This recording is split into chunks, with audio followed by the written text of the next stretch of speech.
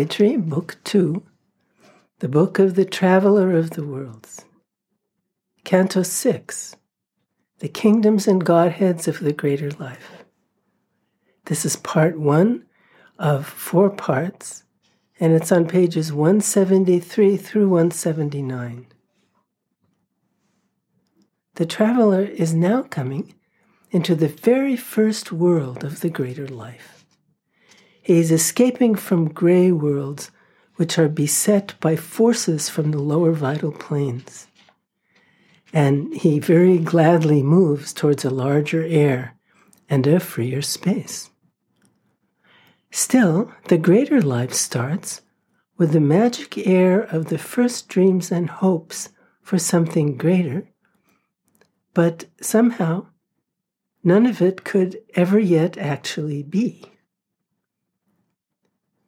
When Sri Aurobindo told us about the little life, he spoke of living beings in physical bodies.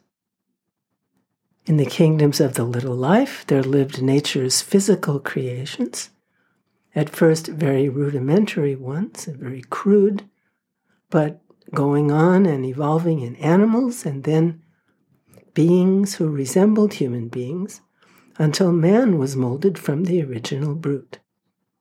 And man is the highest peak of evolution. Man evolved until he was capable of receiving the descent of the mental being into himself. And the mental being evolved until it could begin to briefly long for something higher, for a life not tied only to physical needs and egoistic desires. When Sri Aurobindo told us about the Godheads, the subtle forces which move the little life, he described in some detail some of the small vital entities which have ignorant and dangerous wills and are armed with power. They amuse themselves by influencing physical beings in living bodies to do terrible and unkind and stupid things. Then he told us that we are moved by these influences also, until we are able to live a life of love and light and largeness. And as always, he says that the evolution out of this really primitive condition compared with beings that are free from this, the way to go out of it is the evolution of the soul emerging to influence us and finally to govern our being. Then we really start living a higher life. Sri Aurobindo divided the little life into 2 cantos, one for the physical planes and one for the subtle planes, the Godheads. But here, as the traveler of the worlds journeys through the greater life, we never get any separation of the physical and vital realms like that. Sri Aurobindo speaks of them both interchangeably, going in each place that the traveler goes. The traveler moves through worlds that influence our world to move to a greater life. Today, we start by hearing about a region of dubious hope and the birth of that which never yet could be, in the worlds where one drifted and dreamed, but never really went anywhere or achieved anything. In the worlds of a twilight wonderland, imagined, never yet made true, we see the beginnings, the first subtle vibrations of the greater things that will come. Then after the twilight wonderland, there comes an infant glow of heavens near to morn. And so we see that light is growing. And then comes the kingdom of the morning star and the throb of promise of a wider life. Something seemed to be achieved at last.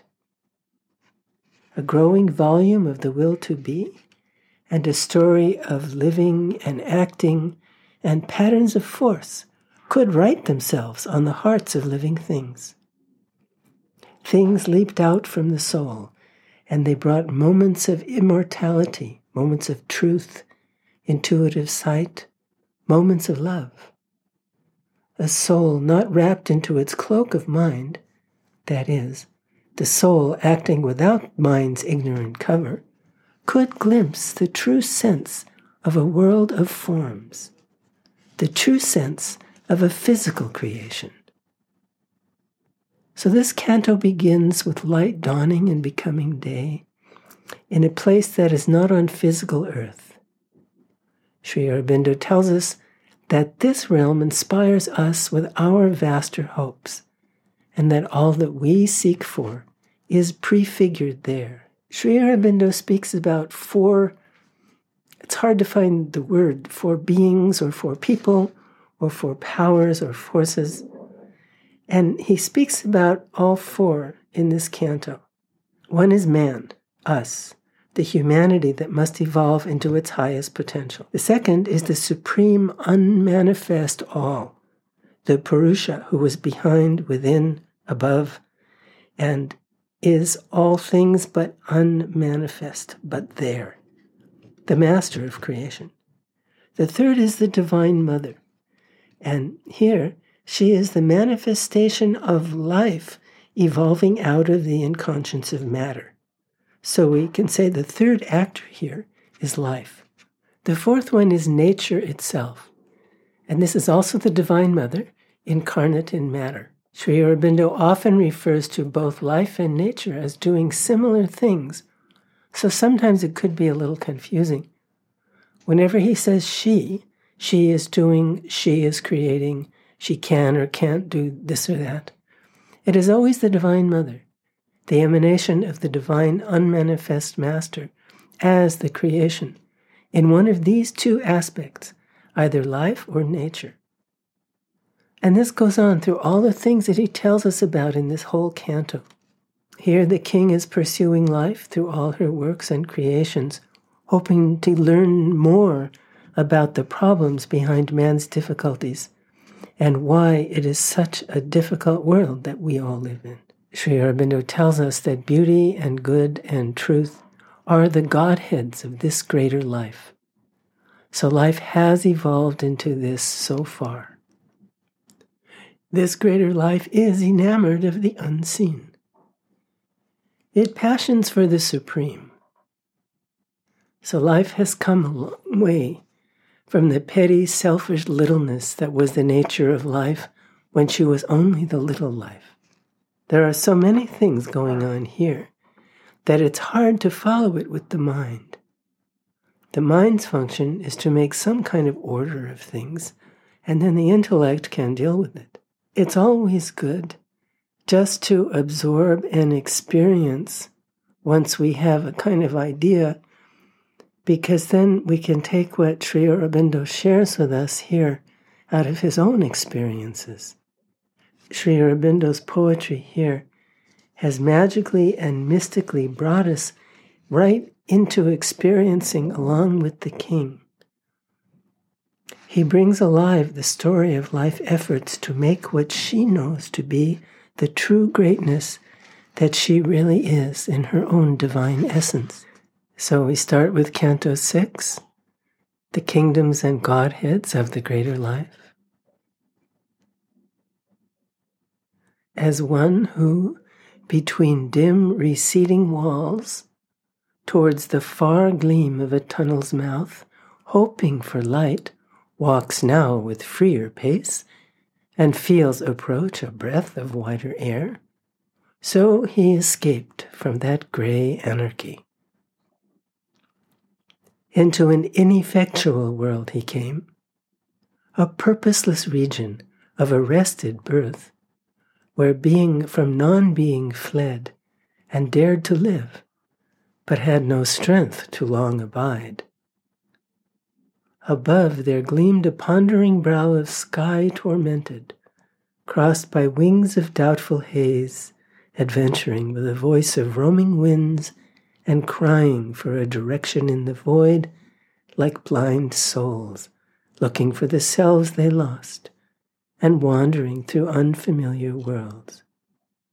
Wings of vague questioning met the query of space.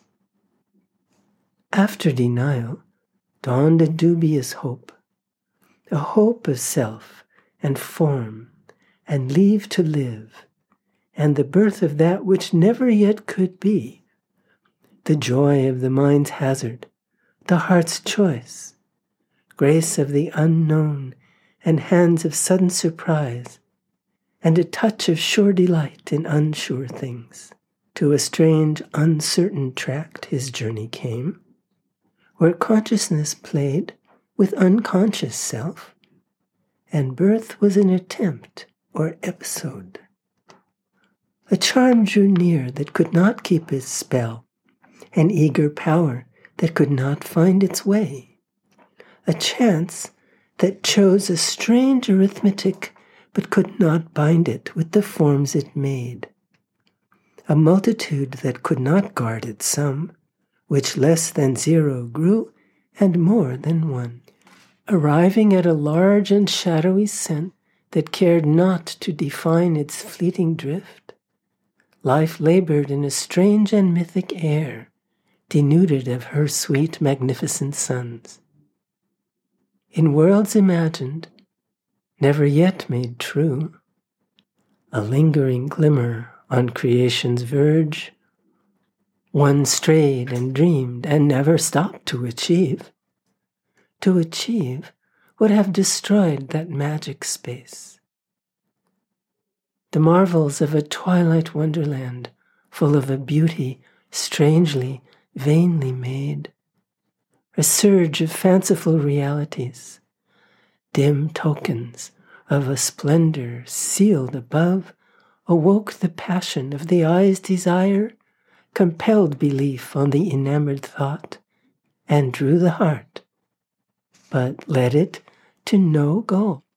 A magic flowed as if of moving scenes that kept awhile their fugitive delicacy of sparing lines, limned by an abstract art in a rare, scanted light, with faint dream brush on a silver background of incertitude, an infant glow of heavens near to morn, a fire intense, conceived but never lit, caressed the air with ardent hints of day, the perfect, longing for imperfection's charm, the illumined, caught by the snare of ignorance, ethereal creatures, drawn by the body's lure to that region of promise, beating invisible wings came, hungry for the joy of finite life, but too divine to tread created soil and share the fate of perishable things. The children of the unembodied gleam, arisen from a formless thought in the soul, and chased by an imperishable desire, traversed the field of the pursuing gaze. A will that unpersisting failed worked there. Life was a search, but finding never came. There, nothing satisfied, but all allured. Things seemed to be that never wholly are. Images were seen that looked like living acts, and symbols hid the sense they claimed to show. Pale dreams grew real to the dreamer's eyes. The souls came there that vainly strive for birth, and spirits entrapped might wander through all time, yet never find the truth by which they live. All ran like hopes that hunt a lurking chance. Nothing was solid, nothing felt complete. All was unsafe, miraculous, and half true. It seemed a realm of lives that had no base. Then dawned a greater seeking broadened sky, a journey under wings of brooding force. First came the kingdom of the morning star. A twilight beauty trembled under its spear and the throb of promise of a wider life. Then slowly rose a great and doubting sun, and in its light she made of self a world. A spirit was there that sought for its own deep self, yet was content with fragments pushed in front and parts of living that belied the whole, but pieced together might one day be true. Yet something seemed to be achieved at last. A growing volume of the will to be, a text of living and a graph of force, a script of acts, a song of conscious forms burdened with meanings fugitive from thought's grasp and crowded with undertones of life's rhythmic cry, could write itself on the hearts of living things. In an outbreak of the might of secret spirit, in life and matter's answer of delight, some face of deathless beauty could be caught that gave immortality to a moment's joy. Some word that could incarnate highest truth leaped out from a chance tension of the soul. Some hue of the absolute could fall on life, some glory of knowledge and intuitive sight, some passion of the rapturous heart of love, a hierophant of the bodiless secrecy interned in an unseen spiritual sheath, the will that pushes sense beyond its scope to feel the light and joy intangible, have found its way into the ineffable's peace, have captured a sealed sweetness of desire that yearned from a bosom of mysterious bliss, half manifested veiled reality. A soul not wrapped into its cloak of mind could glimpse the true sense of a world of forms, illumined by a vision in the thought, upbuoyed by the heart's understanding flame. It could hold in the conscious ether of the spirit the divinity of a symbol universe. This realm inspires us with our vaster hopes. Its forces have made landings on our globe. Its signs have traced their pattern in our lives. It lends a sovereign movement to our fate. Its errant waves motive our life's high surge. All that we seek for is prefigured there, and all we have not known nor ever sought, which yet one day must be born in human hearts, that the timeless may fulfill itself in things. Incarnate in the mystery of the days, eternal in an unclosed infinite, a mounting endless possibility climbs high upon a topless ladder of dream forever in the being's conscious trance. All on that ladder mounts to an unseen end. An energy of perpetual transience makes the journey from which no return is sure, the pilgrimage of nature to the unknown. As if, in her ascent to her lost source, she hoped to unroll all that could ever be, her high procession moves from stage to stage, a progress leap from sight to greater sight, a process march from form to ampler form, a caravan of the inexhaustible formations of a boundless thought and force. Her timeless power that lay once on the lap of a beginningless and endless calm, now severed from the spirit's immortal bliss, erects the type of all the joys she has lost, compelling transient substance into shape.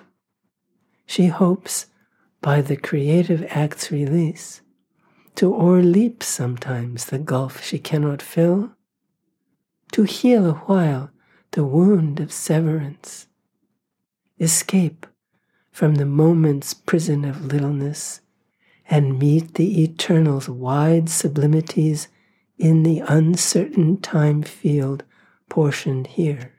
Almost she nears what can never be attained.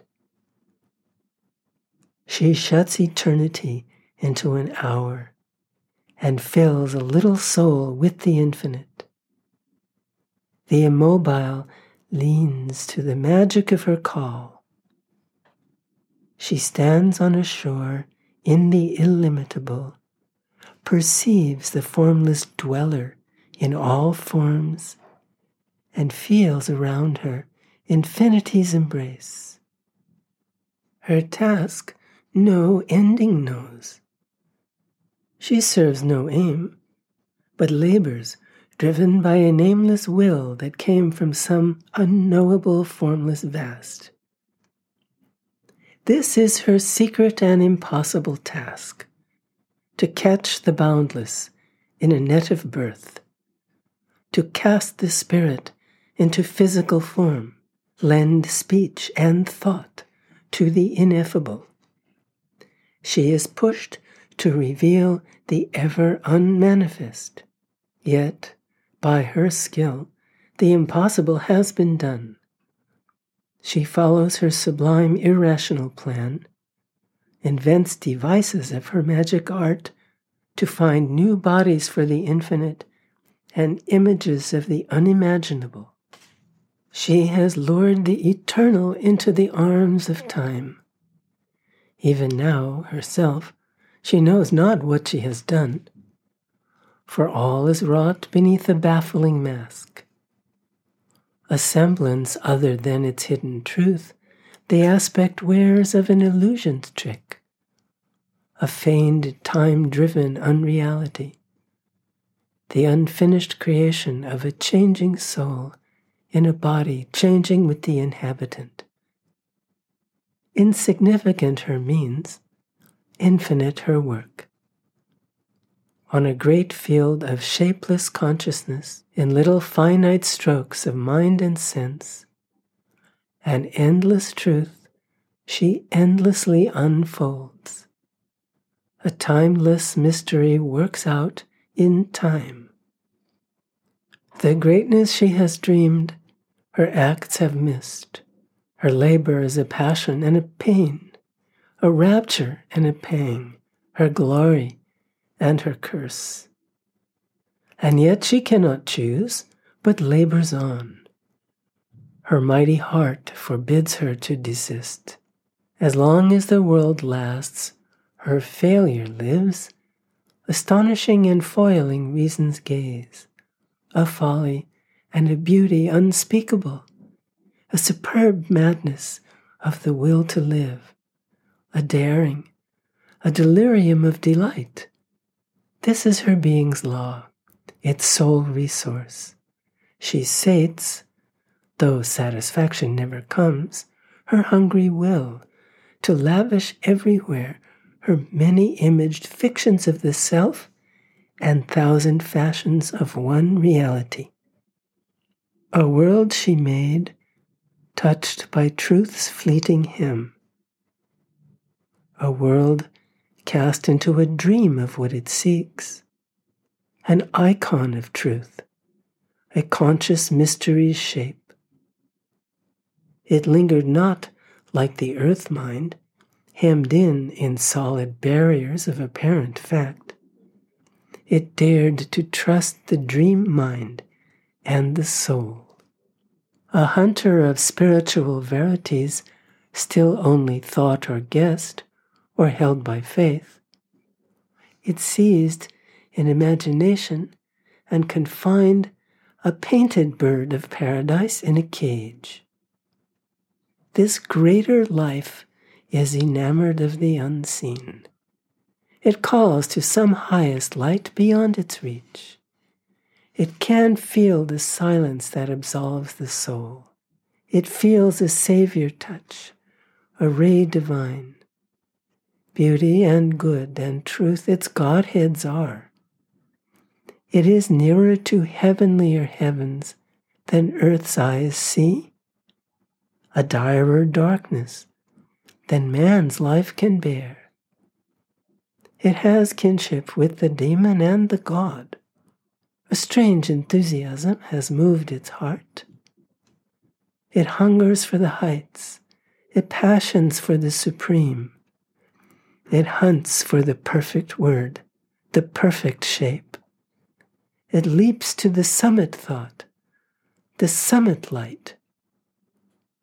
For by the form, The formless is brought close, and all perfection fringes the absolute. A child of heaven who never saw his home. Its impetus meets the eternal at a point. It can only near and touch. It cannot hold. It can only strain towards some bright extreme. Its greatness is to seek and to create.